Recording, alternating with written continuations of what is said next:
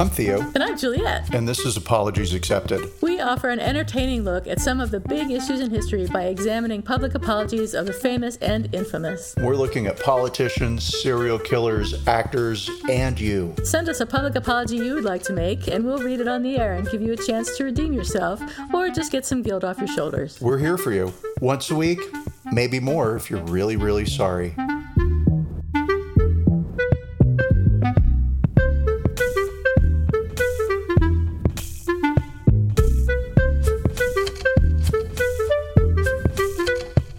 Hi, everybody. Welcome. This is Apologies Accepted, the podcast. I'm not Juliet. And I'm not Theo, once again, and still. And still. And today we're going to be discussing Base Camp, which you can tell from the title of the show. Whatever that turns out to be, I'm sure we'll mention Base Camp. Oh, yes. But before we get into that, let's chit-chat a little bit. How was your week, Theo? What's going on? What's the news? The news is there's no news, and there's loads of news, right? Ryanair was forced to land No, I don't in mean Belarus. that kind of news. Oh, I mean okay. personal news. I don't care about the world. Well, I will say my week is just the same old, which is awesome now. And this weekend, I had a very Theo weekend. I made 2 loaves of bread, one on Friday, Nice. one on Sunday. Yes, super What kind of fun bread? for me. I want to know what kind of bread. It's just like white bread, but Sourdough? you make White it bread? in Okay. Yeah, just plain old white bread, but you make it inside I'm going to say colander, and that's not it. It's a Dutch oven. Nice. Yeah, nice. so it comes Very out like bakey. crusty French bread. Delicious. And went to a bunch of thrift stores and didn't buy anything, but probably inhaled about 1,000 years worth of dust. And so, yeah great. And that was it. Blast. Yeah. My weekend was probably not as fun as yours. Well, I went from Arizona to San Francisco over the weekend driving because that's how I do it, especially with the dog. And I stayed overnight in Los Angeles, Yay! Which was totally fun, even though I didn't get to do anything because dog, like I said, I can't just take the dog out to dinner, which is unfortunate. But I do stay, and this is not really a plug, but kind of a plug. I stay at Kimpton Hotels a lot because they're really dog friendly and pet friendly in general, and they have nice hotels that aren't super expensive and that you can take your dog to. So I stayed at the Kimpton Everly, which is I think in Hollywood. It's right by that Capitol building, and by the W Hotel. Which I think is also dog friendly, so I might stay there next time. But I had a great time. I had a nice room with a view of the pool and a view of some of the city, and it was just extremely comfortable. The bed is super comfortable. I got to find out what kind of mattress they use. You didn't flip it over to look for the tag? I did flip it over to look for the tag. I do shit like that. If I'm like, wow, these pillows are really soft. What the fuck are they? Well, the great thing is that I'm sure they have a website that tells you what their pillows are, because the Fairmont does, and I bought 2 Fairmont pillows. Which are This like is $100 why each, you but are the totally smartest worth it. person I know. So I got to check the Kimpton and find out what their brands are. But anyway, I got room service, and I watched part of Army of the Dead, which I fell asleep halfway through. Not that it was boring. Did you fall asleep? No, but I watched Army of the Dead over my iPad. And tuned in and out. Yeah, I thought Tig was great. I didn't watch up until the part where it gets my friend Michelle, and you don't have to bleep that out, Theo or Brent. My friend Michelle says it gets really dumb, but I didn't see the part where it gets really dumb, so I'm going to watch that later. But I'm really watching it for Tig Notaro. So you know what a big Tig fan I am. She was awesome in all those scenes. Yeah, I definitely paid awesome. attention to when she was on screen. And it was a big who cares as I was watching it. And I like some zombie movies sometimes. Like, even though I'm a big chicken, which reminds me, I'm good with like things like The Walking Dead. Like, I'm all into, I used to be all into that. 7 episodes, seasons, and then it got bad. But speaking of chicken, I took your recommendation for Rain. Rain? Who's Afraid of Rain? Fear of Rain? Oh, yeah. Yeah. That you said was lightly entertaining. And I'm going to tell you, Lizzie Borden, your idea of lightly entertaining and mine are axe widths apart. So what did you think? I only watched the trailer because it was fucking scary. I'm sure the trailer was 1,000 times scarier than the movie. I mean, maybe, but it was scary enough that, like, Yeah, no, I wasn't going to do it. I was like, you were going to watch that? Can't do okay. it. Can't do right. it. It sounded so cool and interesting, and I was like, yeah, that sounds great. I totally forgot all about it. Oh, well. Horrifying. Well, I'll be careful what movies I recommend to you or what I recommend to you. I'm just always watching trailers, right? That's all. Your recommendations come with a permanent note of caution. Caution, this may be horror that is described as lightly entertaining. Well, I kind of grew up going to horror movies with Tamara, and you don't have to bleep that either, I don't think. So, yeah, there you go. I grew up on horror starting at about 13, not really earlier than that. But I guess it's not really appropriate to watch horror movies earlier than about 13. So don't know. I don't know either. I probably would have watched them earlier if I'd had Tamara around, but there you go. There you go.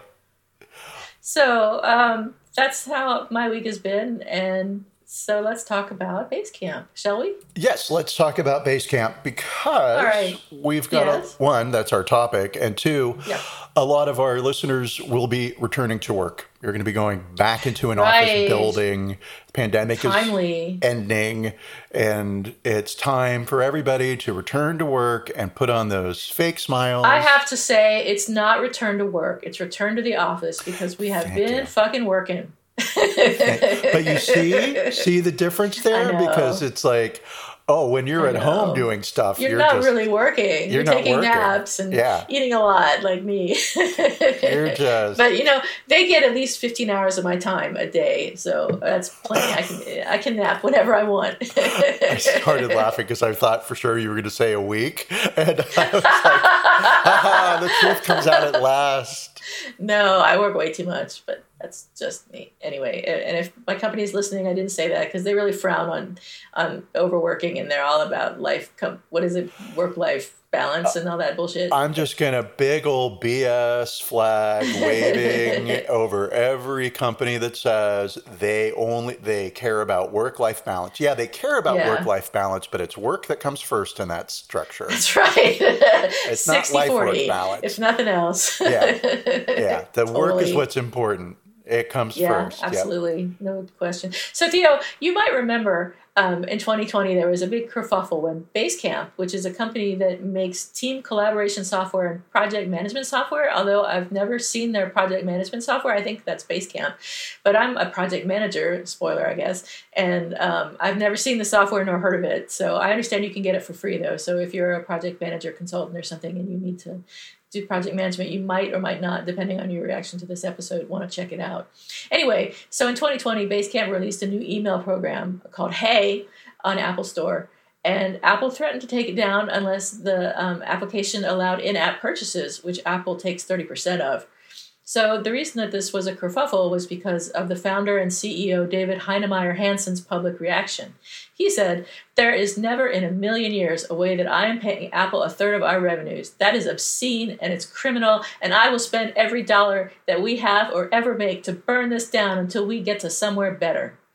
So as far as I know, nothing came of that threat, and Apple simply said, hey, should never have been allowed on the Apple Store at all. Well, internal Apple emails. Yes, but they even said a little more than that. What? They said that David Heinemeier Hansen, David, your name is just killing me. I'm just going to call you David. They said that David had a penchant for drama. Exactly. That's what I was going to say. Oh, God, I stepped on your line. It's totally fine because it's funny, and it's funny because it's true. And we know that because in April 26th of this year, 2021, the other Basecamp founder and CEO, Jason Fried, I think it's Fried, not Fried, but it's spelled like fried.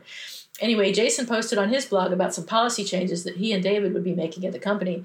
And the reason that he felt the need to post on his blog about these policy changes and to make the policy changes in the first place stemmed from internal disagreement over a list that employees had maintained for years of quote-unquote funny names of Basecamp customers. So several of the names on the list, and management was aware of this list, were of Asian or African origin. And in 2021, employees considered the list inappropriate at best and racist at worst. And fair enough. Like without seeing the list of names, and because I'm going to judge the humor now, right? Right. They in the articles that I read, they were all very careful to say that there were Anglo/European names, sure, as well as names of African and Asian, right? And so, got it. And so, I can understand not wanting to make fun of people's names at all. At a company, it's not professional to make fun of your customers' names. And it's certainly not professional to make fun of Asian and African names or other races than white. So anyway, good old David said, there was some awareness at the time within the company that the list had existed and it wasn't acted upon. That is squarely on Jason's and my record. The list in itself is just a gross violation of trust. It's just wrong in all sorts of fundamental ways. So interviews with a half dozen Basecamp employees painted a portrait of a company where workers had been seeking to advance Basecamp's commitment to diversity, equity, and inclusion, which is further abbreviated as DEI, by having sensitive discussions about the company's own failures. So this discussion was held on company forums and company software on company time. And you might think, well, the company has a right to police what is being said on its forums and on its software during work time. Forbes says, though, it was at this point that the two CEOs stepped in, and they stepped in all the wrong ways. Instead of openly acknowledging the problems and the issues and addressing how the company, Basecamp, was going to address them, they came out with a series of draconic measures. The decisions were taken by the CEOs without consulting the staff and included the immediate dismantling of the DEI Council and handing over all responsibility for diversity and inclusion to the Chief People Officer, or in other words, HR, which you know how good HR is at that kind of thing. They also decided to ban all conversations on the internal company chat that was, in their words, political. So only work-related issues were allowed to be discussed internally, and my side note, not even political work-related issues. They also put an end to the 360 reviews and directed employees to stop dwelling on the past. In conclusion, Jason Fried, the CEO, said, whoever doesn't agree with the decision is free to leave, and offered 3 to 6 months severance payment. So as a result, a third of the company's 57 employees announced their decision on social media to leave Basecamp. Right. And I'm sure they weren't expecting that many people to leave. I mean, the company's only 57 people big, right? Right. So a third of their workforce it's like 20 people left. That's 20 people left. And so if you figure the average salary per person is $100,000, just to throw out a figure, right? They were giving everybody 6 months 3 to 6 months severance. Yeah. Right? And so, you're into some serious money all at once there. Yeah, I guess so. I hadn't thought of it that way, but I'm sure they hadn't put it in their budget for the year. Somewhere mid-year, we're going to fuck up real bad. And so we should just set aside about $2 million to cover the fuck up. And then there's our profit after that. Right, totally.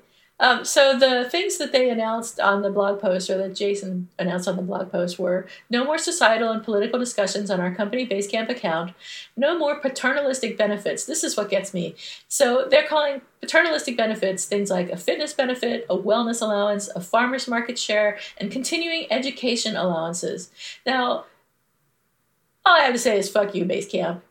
So that's like taking away, I mean, it's like they would have taken away health insurance if they could have. Oh, so I don't know about that, right? And here we go. There are a lot of perks that companies will create to attract talent, and they create perks that they think specific demographics would be interested in, right? Smart people are going to want continuing education benefits, sure, allegedly, right? And so companies I've been through this many times, do change their benefits packages, right? Health insurance providers change, and there's no big, let's hug every employee and find out how they feel about the change. It's like, hey, we're making changes. You don't like it, you leave. That's called work. I'm coming down on the side of our evil overlords here, and it's making me uncomfortable. But it makes sense. It's true that happens, but there are repercussions to that happening. Absolutely. And I think Basecamp is experiencing the repercussions of that, because these people can go and are going to other companies that will give better benefits. And other things like they outlawed committees, and they said no more lingering or dwelling on past decisions, which is basically like saying don't question your founders' decisions. It's true, yeah. No more 360 reviews, which fuck whatever, who cares? 360 reviews are bullshit anyway. Although, maybe it's nice to have reviews of your peers. I don't know. They said that their reviews. They're they stupid. said all peer reviews tend to be positive anyway. So, I mean, I don't know. And no forgetting what we do here. We make project management, team communication, and email software. We are not a social impact company. Right. And so I think that kind of gets down to the heart of the issue. I think if Basecamp had not banned societal and political discussions on their free-form discussion board, I mean, the irony within all of this is that Basecamp's own marketing language, when they talk about Campfire, which is a group chat, right? Let's see here. I want to find it exactly. So on Basecamp's website, they describe Campfire, the chat room component, as chat casually with the group, ask random questions, and share stuff without ceremony. So it's designed to be free-form discussion. If none of that had happened and Basecamp had simply changed its benefits package, we wouldn't be talking about it. Probably not. And I don't think 20 people would have left because continuing education benefits weren't there. I think Basecamp but it's just part of the whole, yeah. Yeah, they made a corporate decision. I imagine, because it's not like David called me and said, hey, Theo, what should we do? Because if he had, they wouldn't be in this situation right now. So they stopped the benefits, but they gave people the money that they said, these benefits till the rest of the year, not us. forever. Yeah, right. But I mean, everybody's not going to work at the company forever. So, we'll imagine that in fairness, we're going to pay you out for this year and great. And the next year, we're not doing that. If you don't like it, you can leave. Yeah, right. Yeah, which is always the case. If you don't like it, you can just remain dumb. And not get those sweet continuing education benefits. So Vice said that Freed framed the changes as a return to personal responsibility and good faith trust in one another to do our own individual jobs well. But what it sounds like is a petty fiefdom of executives with near total control in the workplace. And Inc.com said, simply put, Basecamp's policy changes amount to privilege not being put to good use. It's privilege that works to advance the agenda of a few rather than support the well-being and advancement of many. The interesting thing is that it wasn't really the changes that caused everyone to quit who quit. It was an all-hands meeting that pushed people over the edge. So the head of strategy, Ryan Singer, questioned the existence of white supremacy at the company. He said, I strongly disagree we live in a white supremacist culture. I don't believe in a lot of the framing around implicit bias. I think a lot of this is actually racist. So that caused a big kerfuffle in the meeting, as you can imagine, because with a lot of uncomfortable discussion. Than when a white person says, this is racist against white people. I mean, once you say that, you clearly don't understand the issue. So you just shouldn't be speaking. You shouldn't be speaking. You shouldn't be in the position of head of strategy. You shouldn't be walking around in public. Well, it's a big world, and I mean, and a lot of people should stay home. Well, a lot of people did. Just the wrong ones. Yeah, we stayed home, and they've been outside running around without their masks on. Oh my God! Well, a lot of them are dead now.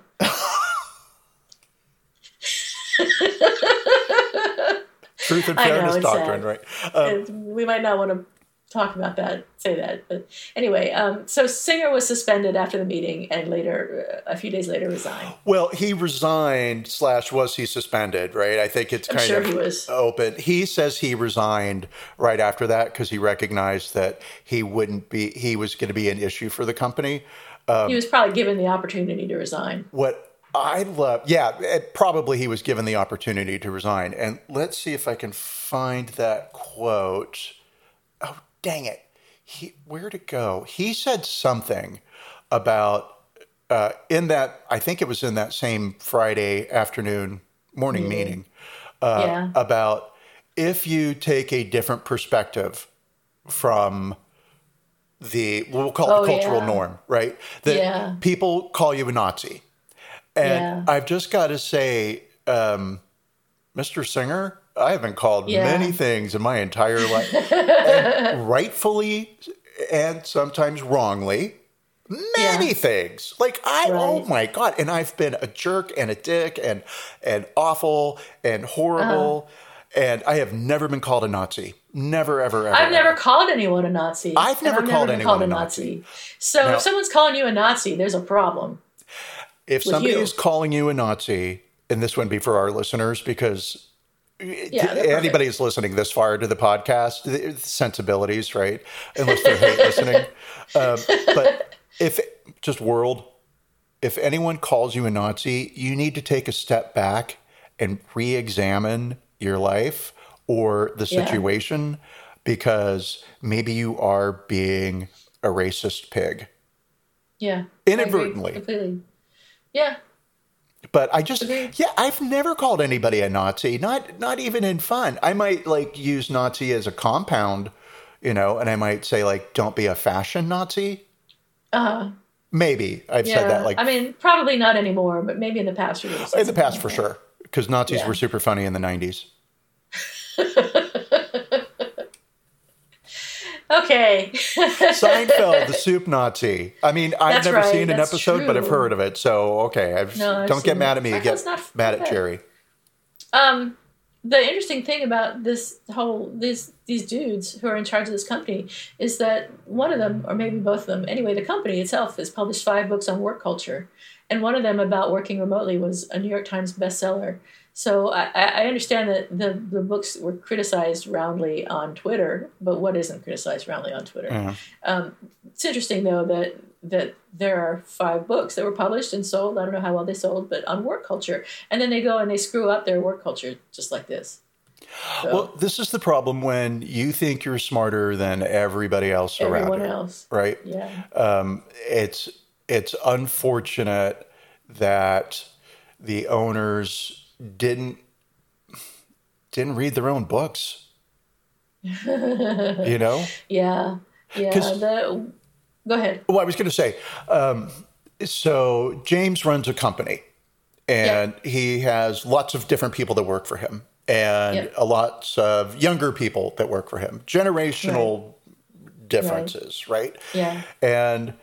And he would say that the current workforce is more concerned about a company's social positions than they are really about their pay or their benefits. Everybody wants to work somewhere where they can feel good and proud to be there and be contributing, not just to society, but to the betterment of the world. Great. Right? Good. Glad to hear it. Which totally makes sense. And so his company does a lot with anti-sex trafficking and as opposed to the promotion of sex trafficking. Right. And so I was asking him, hey, if this sort of a thing happened, how would you have handled it? Because that's what I was looking for, right? I know how I would have handled it, which would have been perfectly, right? Of course. And he was like, I never would have gotten in that position in the first place.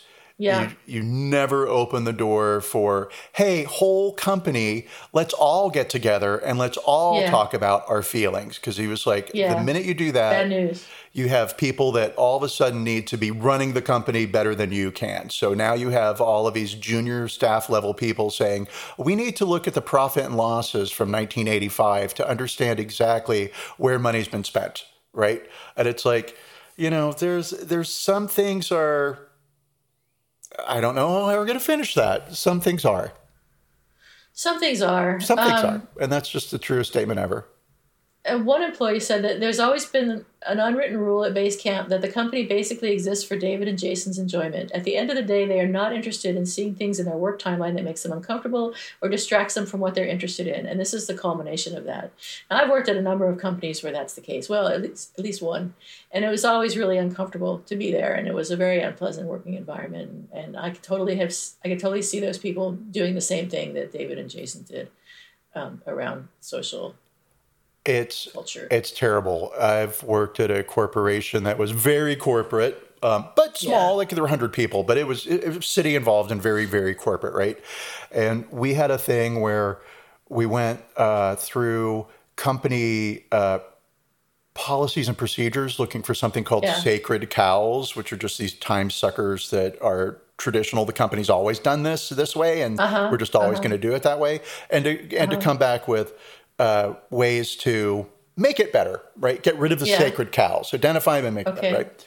So they formed a committee, we did all the work, and we were to present it a year later at the big company meeting. And we did, and the president was like, oh, I forgot we were even doing this. And it had been my life for a year.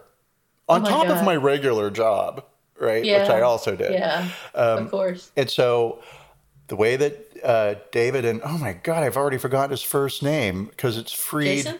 Jason, thanks. Jason. Weird how I've focused on one guy's first name and one guy's last name. And I'm going to say Freed is just one letter shift away from fired. And Jason and David, oh, guys, come on. So what you do is you don't dissolve your DEI committee, right? Right. You let them go through the paces. You just tighten up their focus. Right. Right. And, it's not, hey, guys, identify every moment in time where this company has done something wrong, but rather let's find employees that have been discriminated against or feel disincluded, unincluded, not included. What's a negative of included? Unincluded. Excluded? There you go. There it is. That's the word. That's why I got the big brain. That's right. And then you let them do their thing and you take their recommendations and you file them away in a bottom drawer and you say thank you. Well, or you do something with them. No, you fire everybody on that list.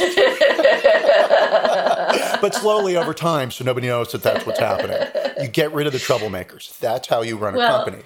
Fast Company would disagree with you. They said DEI is not a nice-to-have project. DEI is the correction of historical inequity that has set back people's careers, families' wealth, and communities' progress, and it's hard, necessary work that has to be approached with humility and care.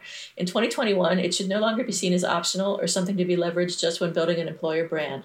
People tend to see it as passion work, but it's a strategic organizational commitment, says Dia Khanna, a DEI manager in the tech industry. We aren't going to get immediate results, but progress hinges on goals, data, measurement, and a culture of accountability. The more resources you put in, the more you get in the form of safe and sustainable work culture. And Forbes said the cautionary tale of Basecamp, the web-based software company based in Chicago, should serve therefore as a lesson to many who may only want to scratch the surface of D&I without also embracing the discomfort and pain of real change and reckoning. And now I work at a company that is, I don't think we have a DEI organization or a DEI group, but the company as a whole is committed to DEI, basically. It's founded and run by people of color, and it's a fair percentage of the people at the company. I don't know the statistics. I should look it up and see if it's as good as I think it is. Are people of color, and there are people of color in management positions. And basically everything we do is discussed at the company with an eye towards equity, diversity, and inclusion. So I feel very fortunate to be working at this company. And one of the reasons I got into pharmaceuticals or the pharmaceutical field, whatever, at all, was because I wanted to feel like I was doing something useful and not just, making flower pots. Or whatever. It wasn't for the free drugs? Well, the free drugs were a benefit, an undeniable benefit. Especially with drugs like the company that I work for makes, I won't say what for.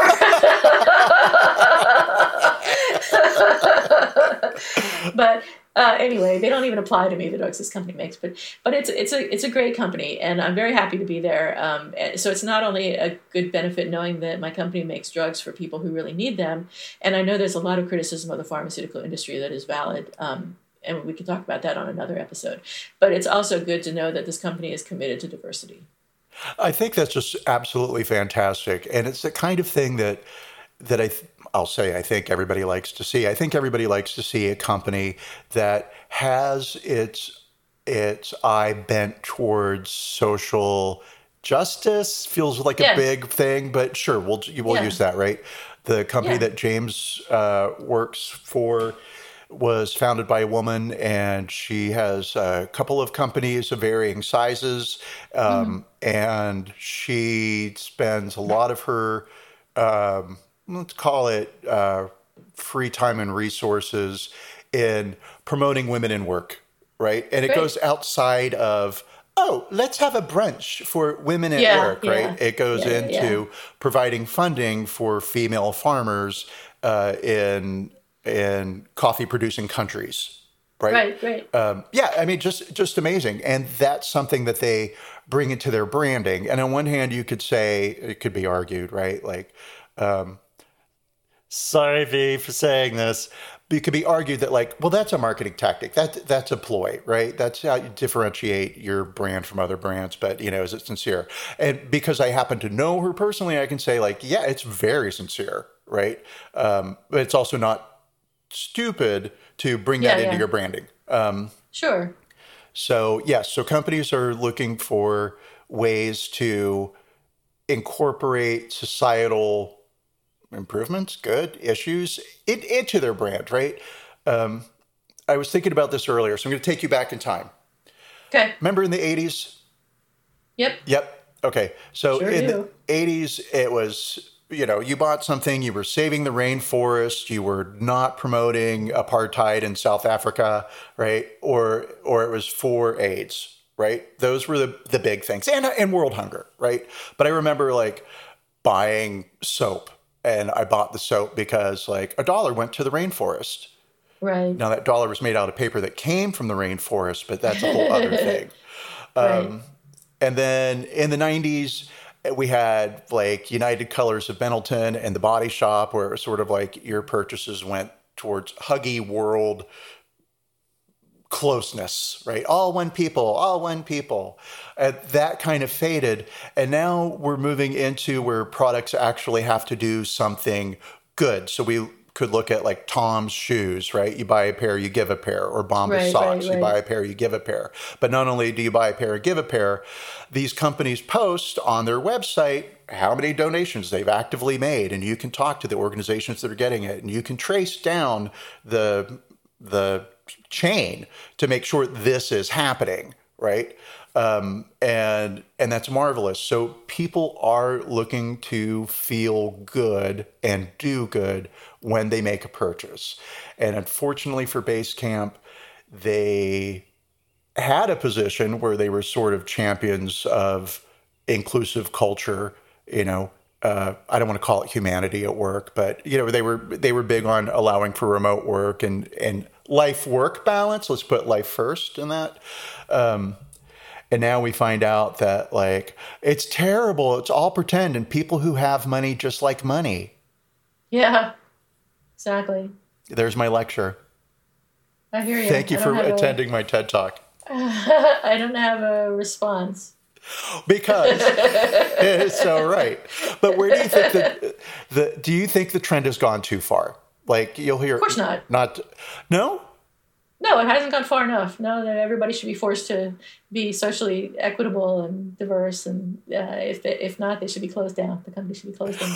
Okay, so it's not just a bunch of whiny Gen Zers now, right? Because David and Jason are both. The first thing I did was like, how old are they? Are they Gen Z? Yeah, I figured they were young. They're in their 40s, so no, and one guy's 47. Young compared to me. Yeah. Oh, well, it's not that young compared to me. No, not young at all, so not a surprise. So they're coming from the one standpoint, and their staff is coming from another standpoint. Exactly. I mean, that's how I... But I think it's encouraging that the young people are all up into DEI stuff and are interested in improving society. And I don't think it's fake, because why would you fake something like that if you have no... I don't think it's fake at all, right? Okay. I think it's very sincerely felt. And it's true. Like, I'm not going to say, like, oh, they are whiny babies. No, that's not it at all. But I can hear another generation just above me saying... Oh, totally. Suck it up. You got a job and you're sad that, like, there's not enough diversity in your... Yeah. Are you kidding? That's your problem? You should go outside and hug a tree. Yeah, those people, they need to go away. Well, they are. That's gradually. It's part of the shifting of culture. But I remember when it was the 80s and we said, "Oh, all the bad people are going to die and everything's going to be great." Well, they died and woke came along. Don't tell anybody we said stuff like that. those old people died, and more people came to replace more them, people just got older, and the truth is, it's old people are assholes. That's right. We're becoming assholes as we get older. Not me. I get younger every day. But I was going to say, remember Chrissy Teigen in 2011 sent those mean tweets to Courtney Stodden, right? Stodden. And that was in 2011. And you were like, in 2011, were we just such assholes? Well, this funny name list, guess what year it was started in? 1984. 2011. 2011? 2011 is when Basecamp's customer service staff started the list of funny names. And I get... I have worked in retail, so that is customer service, right? Yeah. And it can be brutal. It can suck. Oh, yeah. Right? I totally understand starting a list like that. It's not appropriate, but I understand it. I mean, you're just trying to survive, man. It's the venting, right? Yeah, and then the employee who actually started the list left the company a while back and has apologized for that list and says, it was inappropriate and that's not cool. But the list lived on past the employee's termination date, right? It didn't die with the employee. So, I mean, what point does that make other than 2011 was the year where we were all assholes, apparently? God, I thought that we were better by then, but I thought we were better in the 80s, and I guess things were worse than I remember them being, because I remember people being concerned about social justice and stuff like that, and I guess maybe I was living in a bubble, as I still am. Well, but I mean, this is the biggest thought for the day, everyone. The entire world is living in a bubble. Of what? Of space. All right, Theo, there you go. There you go. I'm not even stoned in that. It's 7 o'clock in the morning. Why aren't you stoned yet? It's a Monday. So let's talk about the apology. You want to? Well, would it be great if I said no? I'm done with apologies. Goodbye. I just feel like apologies have had their day and everyone has said sorry and accepted. Let's just move on. We don't need to look at the past or what happened. That's right. Like I said, do not question decisions of the past. Yes. Let's look into this. Okay. Jason, I think another blog post said, last week was terrible. And I'm not going to read the whole thing because it's really long and boring, but I'll read the relevant parts for our apology purposes.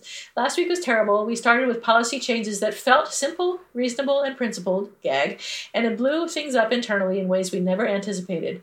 David and I completely own the consequences, and we're sorry. We have a lot to learn and reflect on, and we will.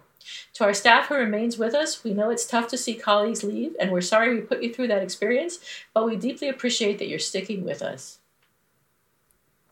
Do you have anything to add to that apology? I do, because there's two pieces in here that I felt were like, okay, here's where you are an asshole, Jason.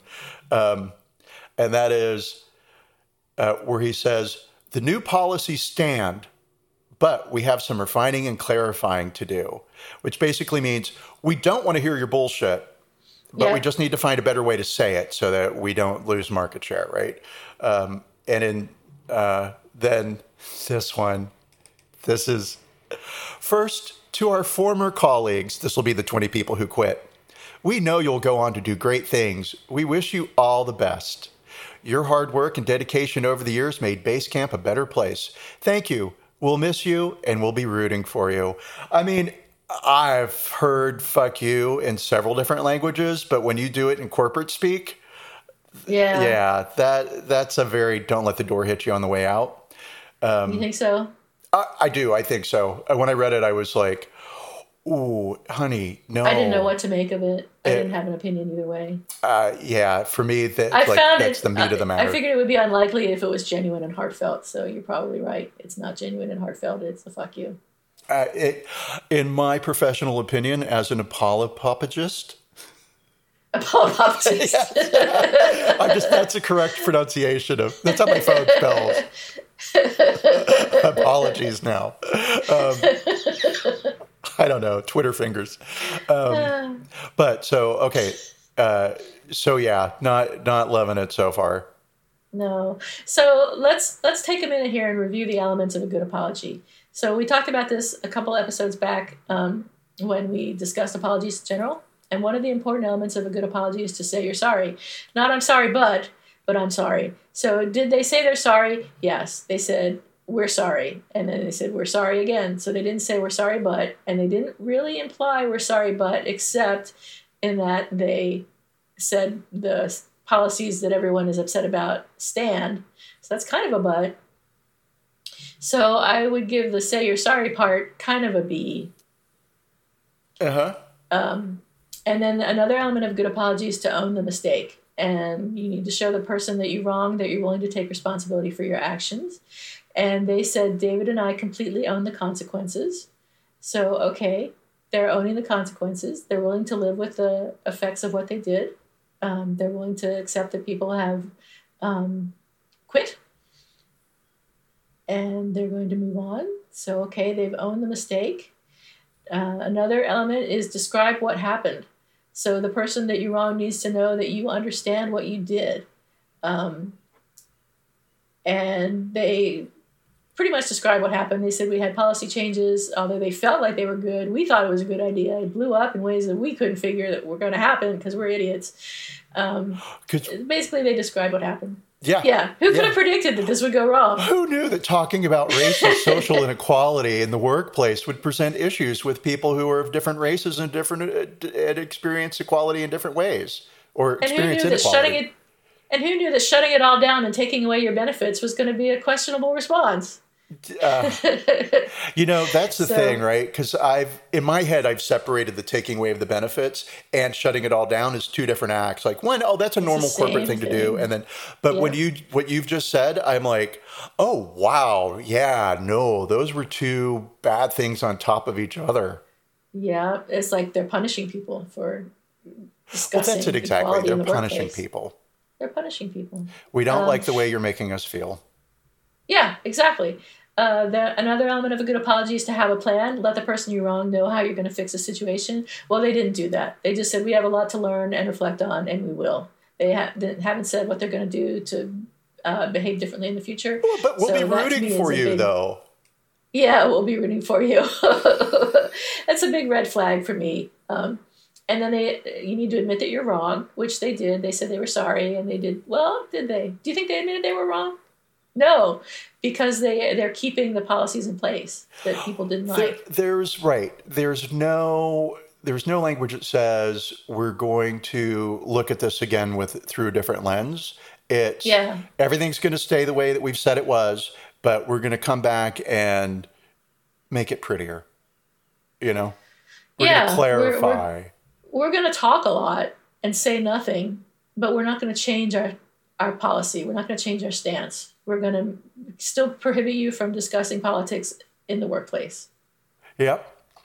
And, that's the drag here is, there's a lot of drags here, but one of the drags is that base camp holds itself forth as hiring the cream of the crop, the best of the best. And if you get into base camp, if they hire you, you are a fucking champion, right? You're top of your game, you're top of and you're important. And what you say is important and what you feel is important. And that's how they made everybody feel up until it wasn't. And then everybody got a big bucket of reality dumped on them. And it hurt because all of a sudden, no, you're not that special. Then all the committees were shut down, and all of the things they were trying to do to make the company a better place and have some impact on social justice were just completely shut down. They were told not to question the founders' opinions, and no more talking about decisions. And basically, if you're leaving, here's the door. And it's funny because they removed paternalistic benefits, and then here they are behaving like parents. Here's the rule, and if you don't like it, there's the door. Exactly. Absolutely. So they did not admit that they were wrong. And they certainly did not ask for forgiveness. They did say they were sorry, but I don't think they asked for forgiveness. They were not vulnerable. They didn't come at this from a place of sincerity. And I think sincerity is probably one of the most important factors of a good apology. I think if you have all of the above, if you say you're sorry, you own the mistake, you describe what happened, you have a plan, you admit you were wrong and ask for forgiveness. If you do all that and you're not sincere, which is going to be pretty obvious to the person you're talking to, then it is worthless. It's pointless. It's just manipulative. Yeah, don't go through the exercise of apologizing. Save everybody the time, yourself included. Why are you bothering? Exactly. So how do you feel about this apology, given all of the things we've discussed? Yeah. Well, how would you rate it on a 1 to 10 scale? Well, so I can't give it less than Chrissy Teigen's apology, but I think I'm going to. And here's why. I gave Chrissy a 4 because I like her, but it was bad.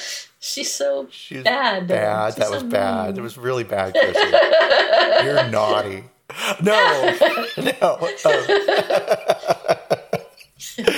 But I mean, some of those tweets were really not her tweets to Courtney, but some of her tweets in the past have her. Yeah, she's had some good things. I mean, like my therapist once told me, even a stopwatch is right twice a day. Okay, cool. Well, yes, my mind has just been blown.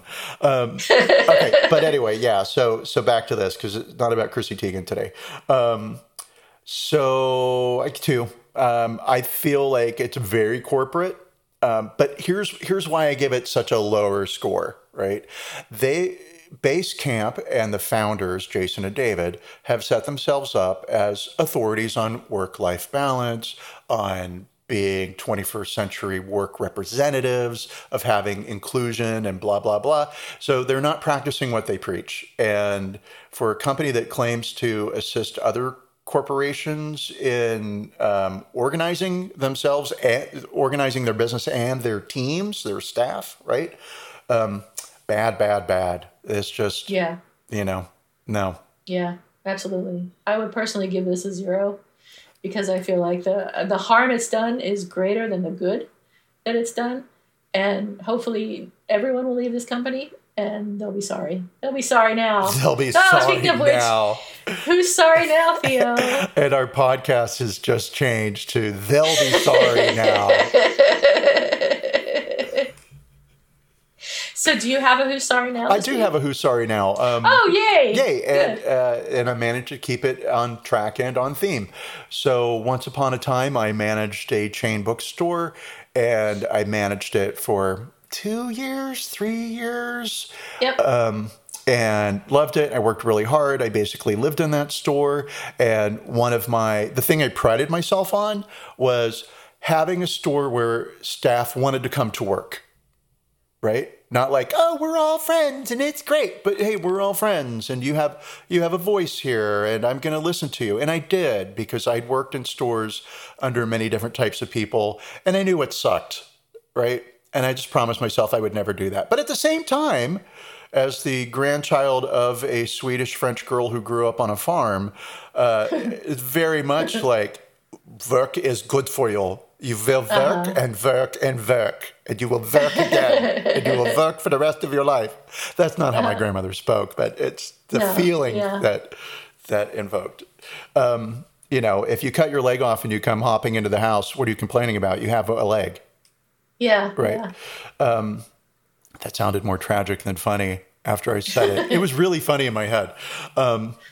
So anyway, long story short, I left and my staff had a going away party for me and I didn't show up. Oh my gosh, really? Yeah. Yep. I didn't show up. It was 2 hours away from where I lived and I didn't show up. Holy shit, really? Yeah. And I didn't call. And, oh my God. And I didn't.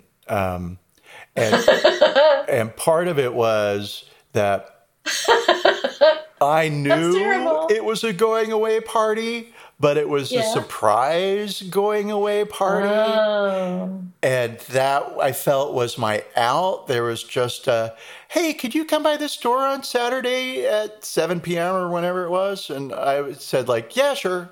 Okay, I'll be there. Sure. But I was done with the store. And part of, not excusing, right, but just to say, I didn't just decide to quit.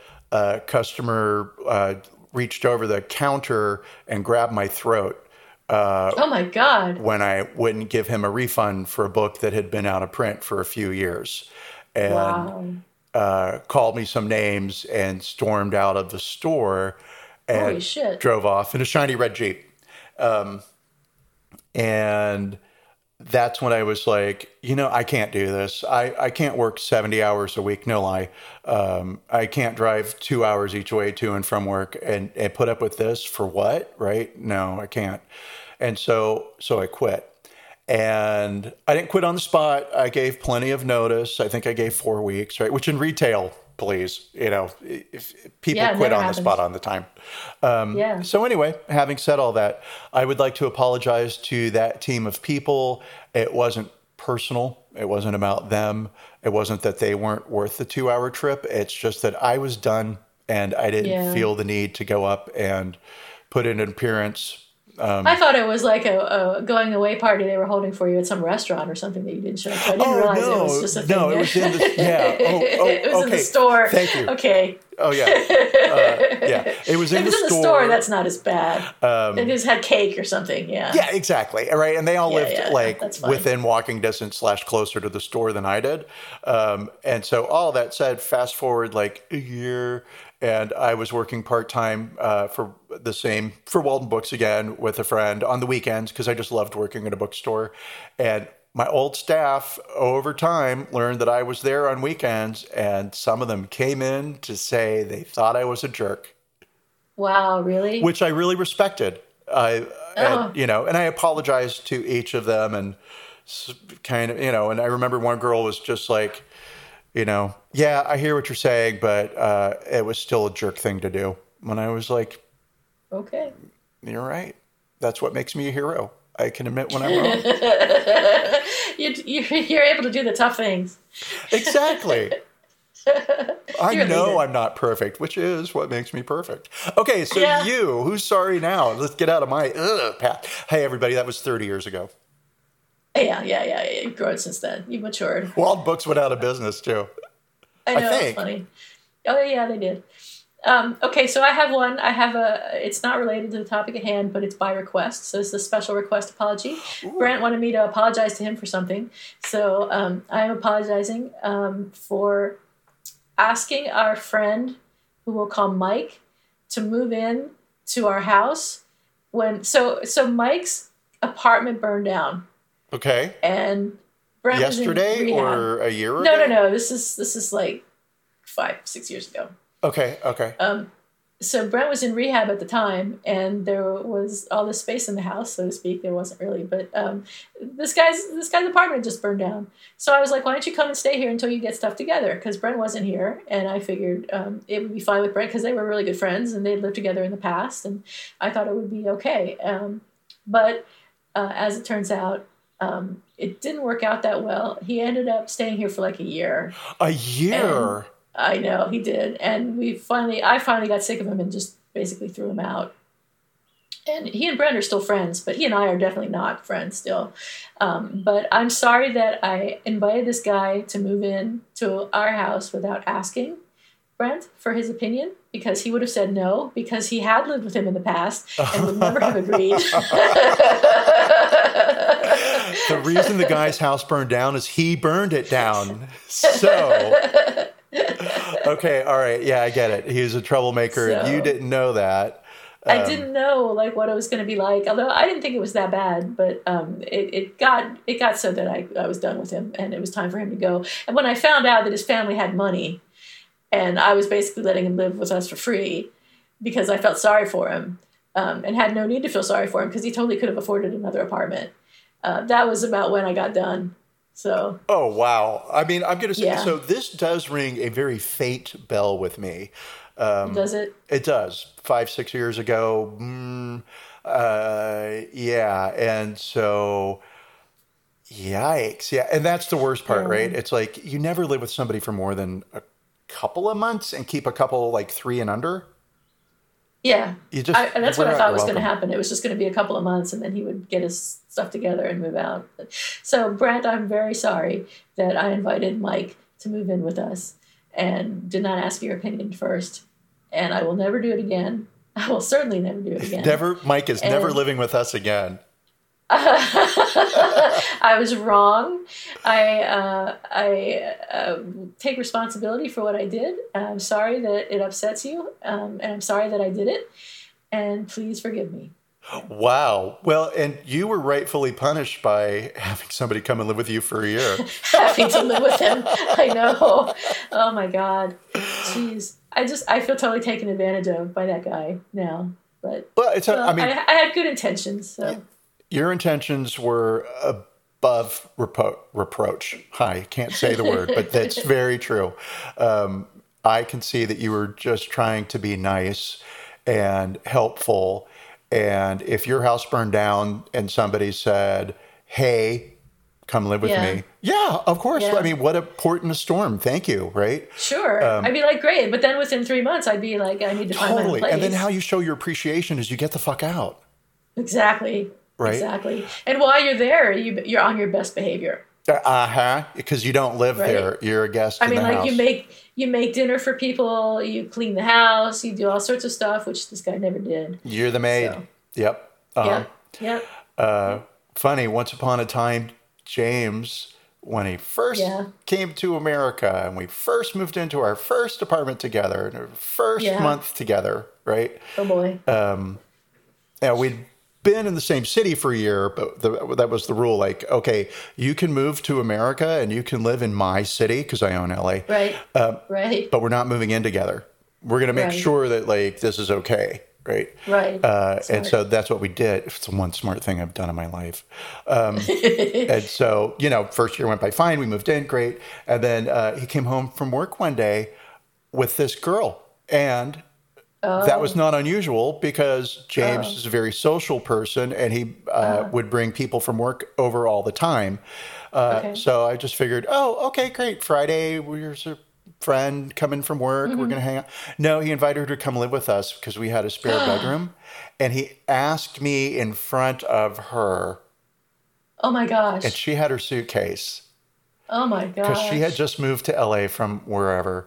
I say wherever because nowhere counts outside of LA. And I was like, okay, sure. And at first it was fine. She was a very nice girl. There was nothing about her. And then it just kept going on and on. Oh, my God. At a certain point, and I mean, a couple of months later, I was like, she is never going to leave. And it went from, she cleaned the house. Yeah, she was neat and tidy to then it wasn't. And then we were living with her in her apartment that she wasn't paying for because that was the other thing. Yeah. Oh, my God. And so, and then I just made it an issue with her. I was like, dude, look, you got to find a place to live and I'm going to help you because I know it's big and scary out there. So I'll go with you on roommate interviews. I'll go with you to look at apartments. I'm going to totally help you get the fuck out of my house because that's what's happening. Wow. Good for you. And she did? Yeah, she did. And I don't think we spoke again after that because I'm sure she felt very pushed out, but like, I'm real sorry, but I'm not. Yeah. But she introduced us to Netflix. And so thank you for that. Wow. I didn't know that. I didn't know any of that had happened. Yeah, it sucked. But it wasn't her fault. It was just, she didn't make a lot of money and LA was expensive. It was James' fault. And it was his fault. Yeah. Yes. I feel like that was terrible that he did that to you, but that's kind of exactly what I did to Brad. It's awful. It's the worst thing you can do to somebody.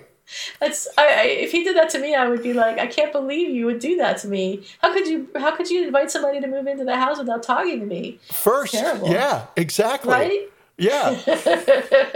I mean, call me. Unbelievably bad, right?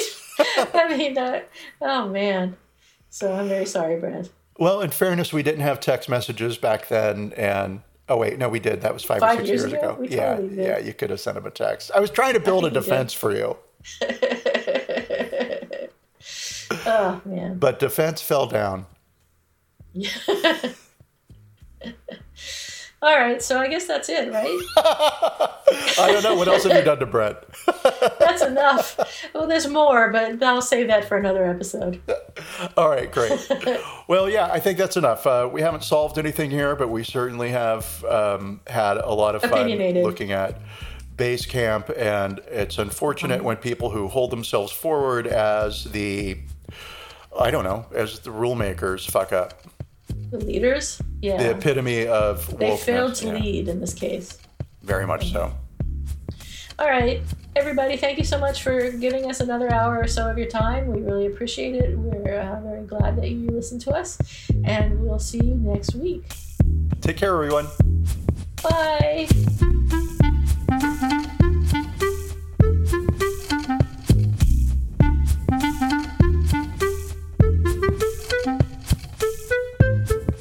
Thank you for listening to Apologies Accepted, the podcast. You can find links to the articles and the sources in the show notes. To submit an apology or find out more, visit us at apologiesaccepted.net, where you can also find our merchandise. We're on Twitter at Apologies Accepted. And on Instagram at apologies.accepted. You can support our important work at Patreon.com/Apologies Accepted. And fuck Facebook. Bye. Bye.